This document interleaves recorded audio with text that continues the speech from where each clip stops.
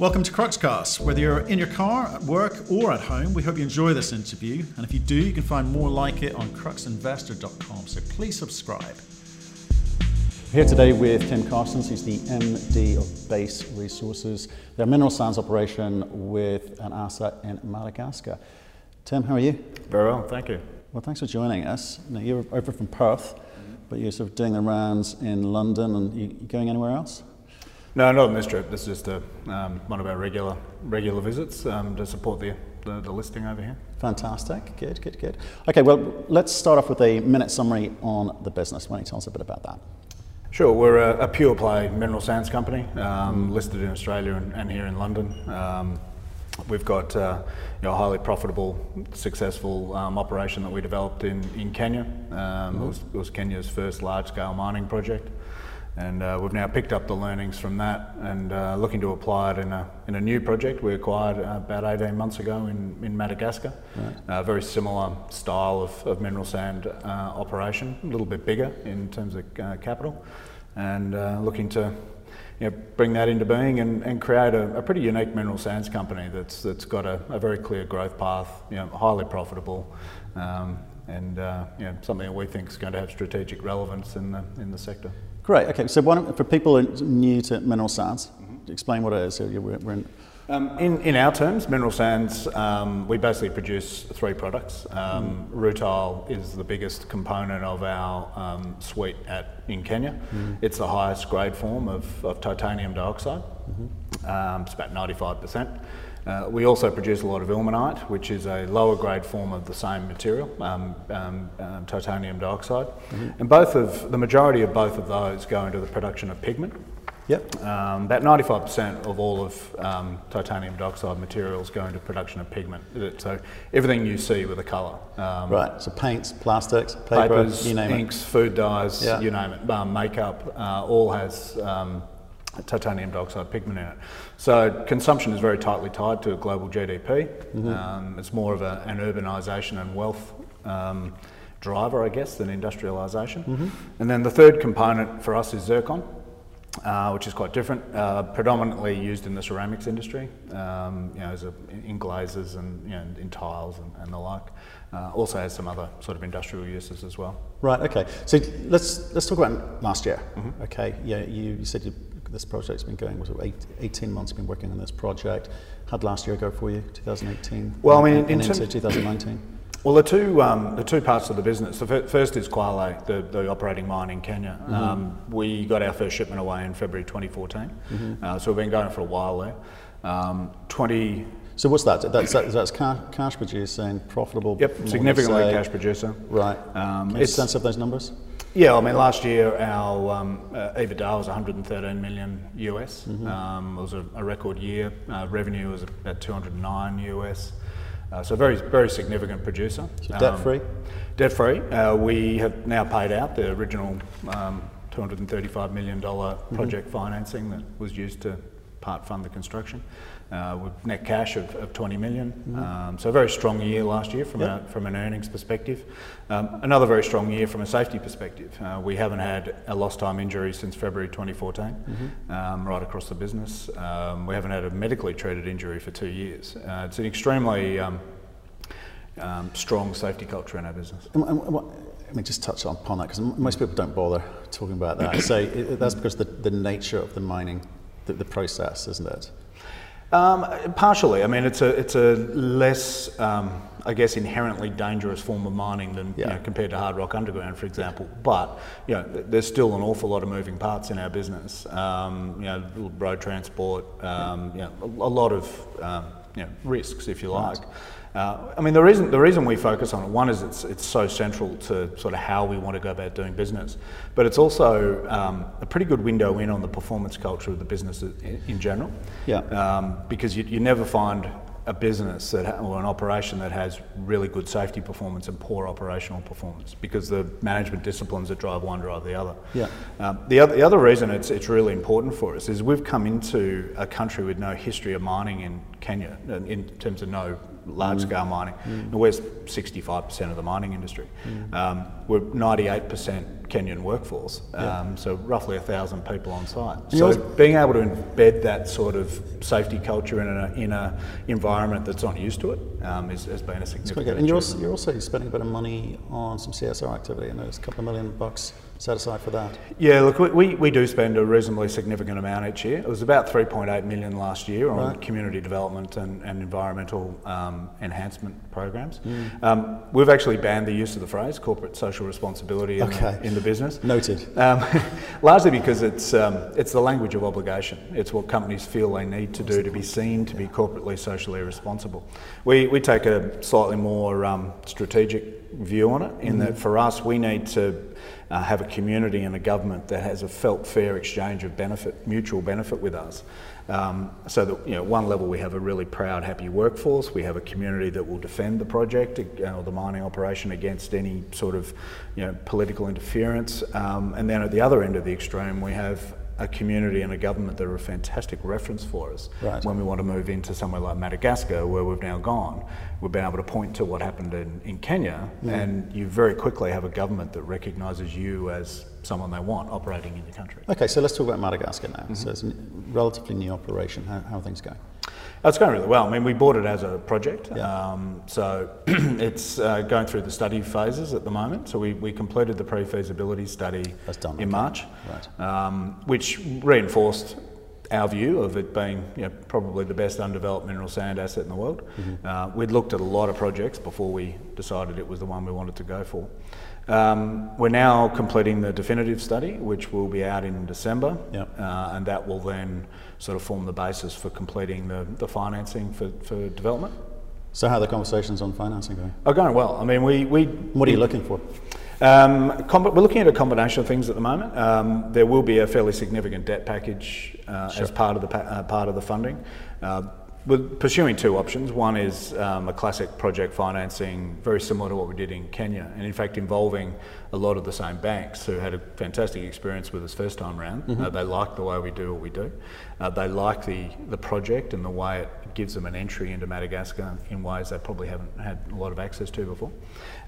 So that's one debt funding option. We're also pursuing in parallel a Nordic bond, exploring that possibility. And looking to put in place something around a $350 million sort of debt facility. And in parallel with that, we're also progressing a few joint venture discussions just to sort of understand what might be possible with some industry players.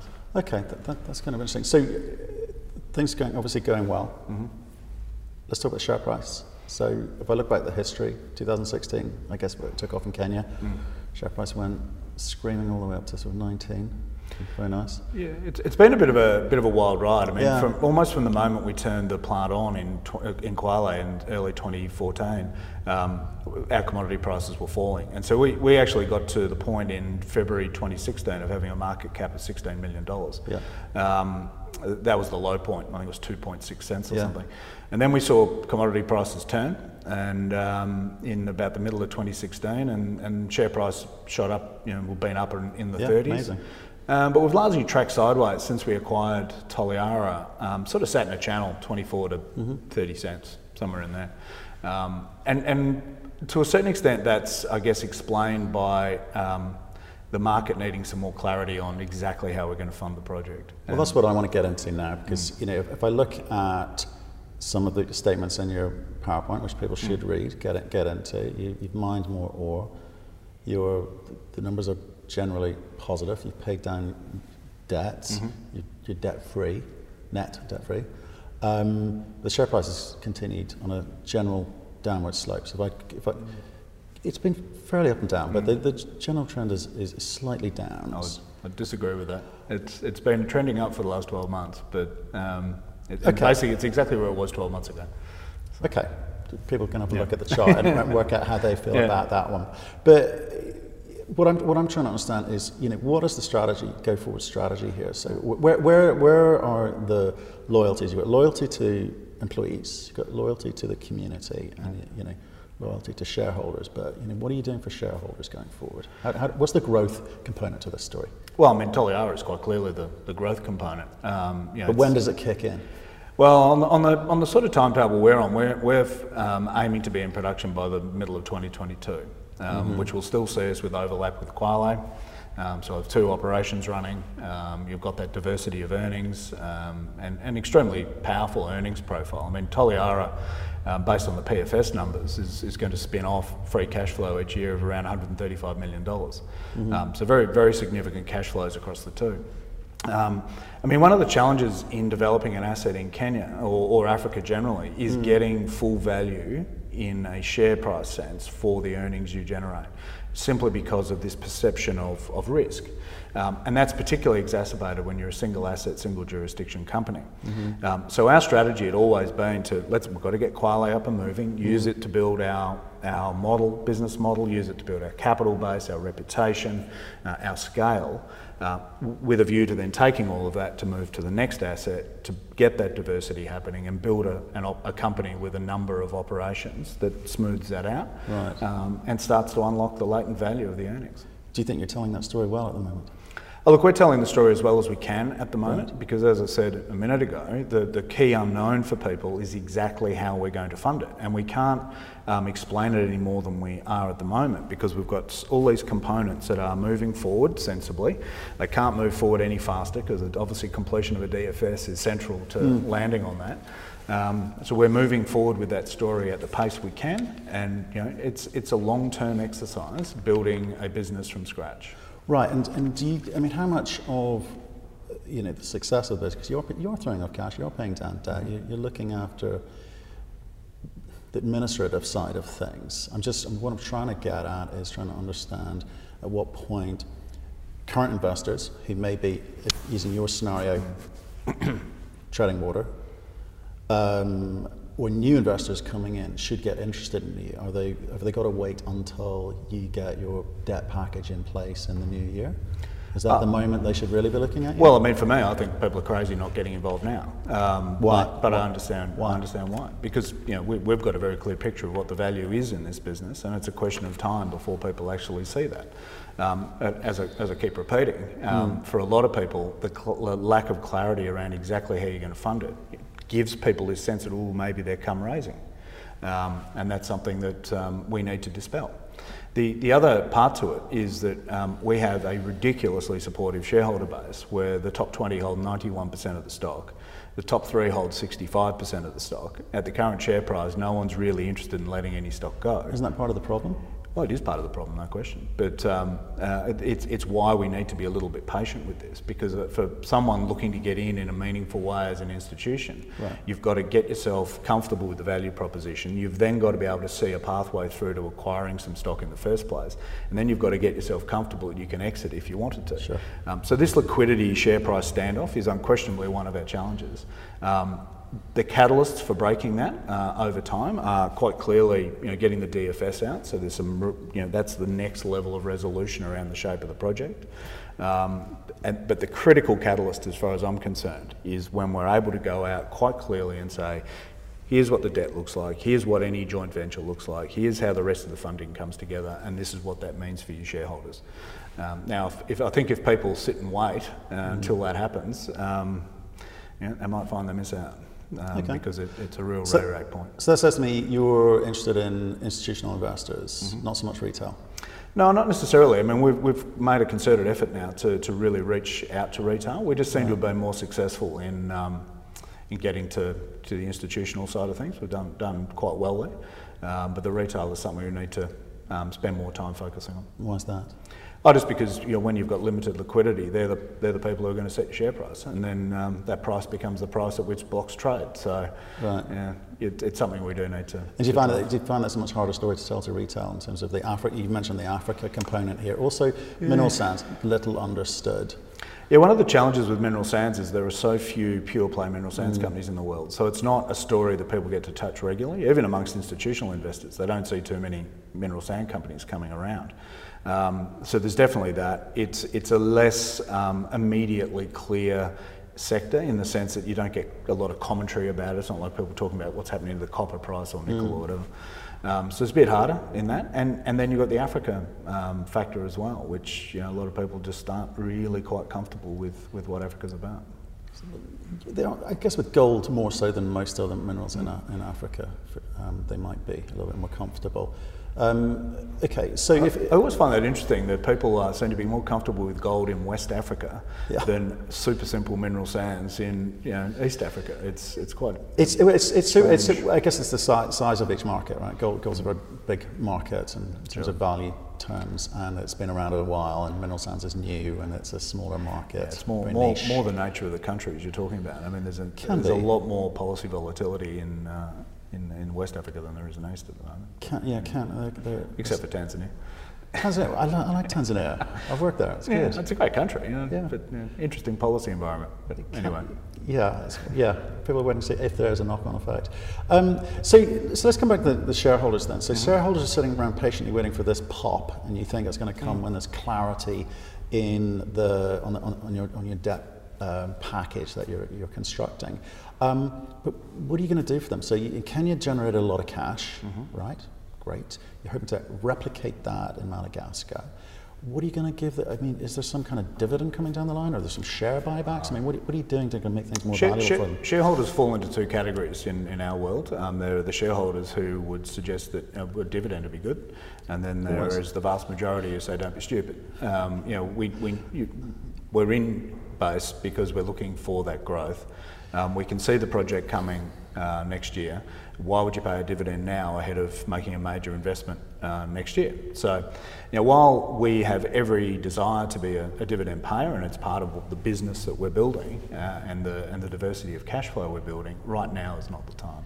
But isn't that the trap that producers fall into? That they create cash and they go, we need to grow, so we need to make an acquisition. They go spend a lot of money on an acquisition, and then they spend money on the capex and opex, getting that into production to produce more cash, but they kind of forget about the shareholders along the way.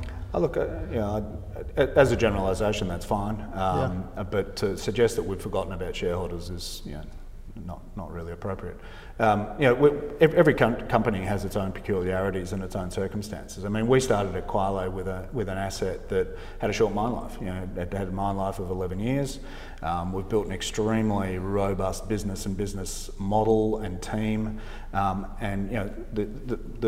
option that you're talking about would be for us to sort of run that for cash and close the business and moved on. It's not quite, but... Well, yes it is, because you can't get too close to the end of the mine life at Kwale when we're talking about mid-2024 without having something to replace it. You also, we're not making the most of our platform that we've built if we're not applying it to something else, and our shareholders have certainly been encouraging us to go down that path. And we can see such significant opportunities in the sector because we had been so profitable during the even in the downtimes. We were still able to service that debt. We were, not financially stressed in the way a lot of our competitors were, which meant we were able to grab what we think is the best project to add to the portfolio and get to that next level, at which point we will be a very significant cash generator and a completely different set of options at that point. For us, this was absolutely unequivocally the clear path. Okay. I guess what I'm saying is for institutions who perhaps will sit back and play the long game, that's one thing. For retail, family office, high net worth, who are looking for some kind of return, it's a very different model. Everyone's got different investment models. Right? So your focus at the moment is around the institutional guys because it's 90% of the business. We actually find we have a huge number of very long-term retail. I actually take a different view. A lot of the institutions are actually much more focused on short-term performance, and a lot of our retail shareholders understand the long game of building this company, and they're involved in it. And the point I'd make to shareholders who are looking for that short-term hit and the yield in the next 2 years, we're probably not the company for you. So I suggest you go somewhere else. Okay. I guess that's what I'm hearing loud and clear. People can vote with their feet. I've got no problem with that. We've been very clear about what we're doing with this business, and we've got a very clear path on how we develop it. And shareholders need to choose whether it's their profile. Nothing. Absolutely right. So next year, a few things coming out. Obviously, at the beginning of the year with the DFS and the raise. What's happening the rest of the year? Well, the DFS will be in December, and then the rest of the year will be spent very much bringing together the funding components, working towards being in a position to make a final investment decision to start the major construction over the course of next year. We've given ourselves a fair bit of runway through until probably the end of the third quarter next year to get all those pieces to come together, because there's a fair bit of complexity in it when you're talking about potential minority joint venture participation, debt facilities. We've still got to pin down the final fiscal terms with the government in Madagascar, so all of those pieces need to come together over next year. And so the big thing we're working towards is getting that decision made. The other thing that's getting a lot of focus for us is mine life extension at Kwale. Now, I said before that we've got ore through to the middle of 2024. We announced a rather large resource on a separate dune called the North Dune during the year. It's very big, 171 million tonnes, but quite low grade. So we're doing a study on that at the moment to see what subset of that could make sense as mine life extension. And we've got another couple of areas around Kwale that we're exploring to see if we can identify more. Do you want to give us a little summary for investors looking at this from new as to why they should be investing in you guys? Yeah, look, I mean, we're trying to build what is a very unique mineral sand company. They're, in terms of being a mid-cap company, heading towards having 2 operations. At the moment, we've got one very profitable one we think we can extend. We've got another world-class development asset. We've got a business model that's been very successful in Africa. We do win quite a lot of awards for our environmental stewardship and community engagement. And the whole team that brought Kwale together is still with us. So the whole team that did it the first time around is there to do it again. So we're not doing this for the first time. We've got a very robust financial platform to be able to build that business. But the long-term aim here is to create something pretty unique, because in our sector there's really only Iluka at $3 or $4 billion market cap, and then you drop down to Kenmare and ourselves, sort of around the $200 to $300 million US market cap. And we're trying to create something quite unique in that space with multi-asset sort of business with a growth profile. Great.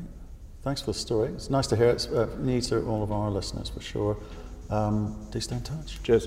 Thanks a lot, Tim. Appreciate it.